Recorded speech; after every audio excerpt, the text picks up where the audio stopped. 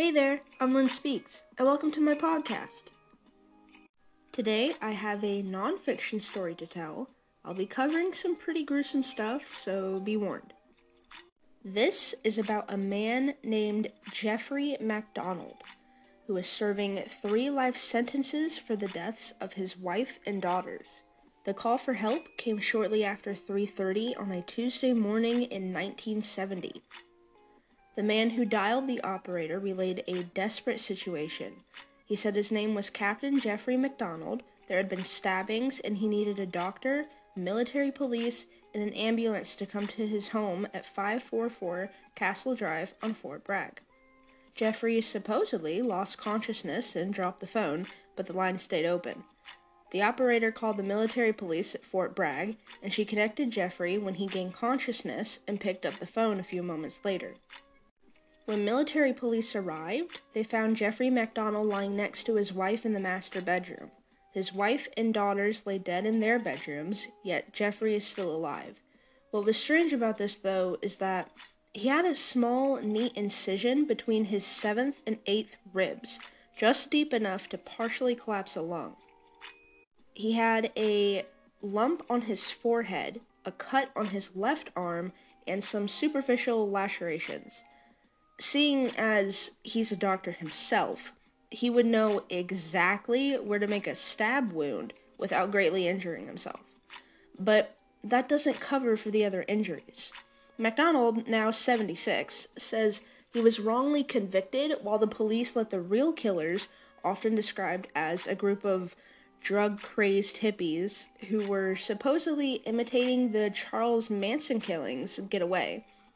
There are many errors in this investigation. There was just so many things that contaminated that crime scene. The story seems to change with every article I read. Some say he's guilty and some say he's innocent. It differs from saying there were 4 attackers, 3 male and 1 female, to only 2, 1 male and 1 female. So far, there are only sketches of what some of these intruders may look like. Jeffrey states that they were chanting, "Acid is groovy, kill the pigs," and wrote in blood, "pig," on the master bedroom headboard. Looking at a bird's eye view of his home, there are 2 doors to get in and out of the house. One near the living room, where Jeffrey was supposedly sleeping, and the other in the utility room across from where Colette was sleeping. If there were intruders, depending on where they came in from, which was not documented, surprisingly, seeing as Colette was murdered first, they would have seen her first and killed her and then moved on to the rest of the family. Jeffrey did say that he heard a scream, thinking it could have been his wife or one of his daughters. He went up to check, and that was supposedly where the fight broke out. I do have many questions on how and why these investigators handled this crime scene. They let reporters and journalists and just people around the neighborhood to walk freely around the scene.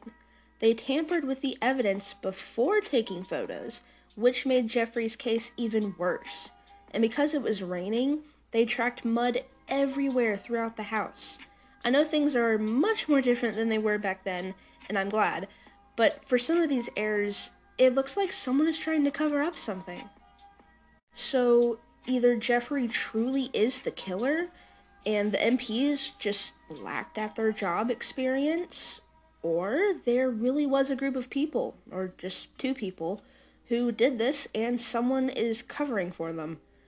I don't know about you guys, but I don't fully trust some of our authorities. They can so easily cover up crime scenes and make it into something else entirely. Who knows what kind of secrets they're hiding? My opinion on this case, I honestly don't know. There are signs that MacDonald was the killer, yet there are signs that there could have been an intruder. I just think this case is a bit too sketchy. There are too many holes that still, to this day, have yet to be filled with true answers. Until then, we may never know. I'll be uploading episodes when I can. I'm gonna try to stick to posting on Sundays. But that's it for now. I hope you guys enjoyed this one. Make sure to still practice social distancing and to wear your mask, please. I'll see you around.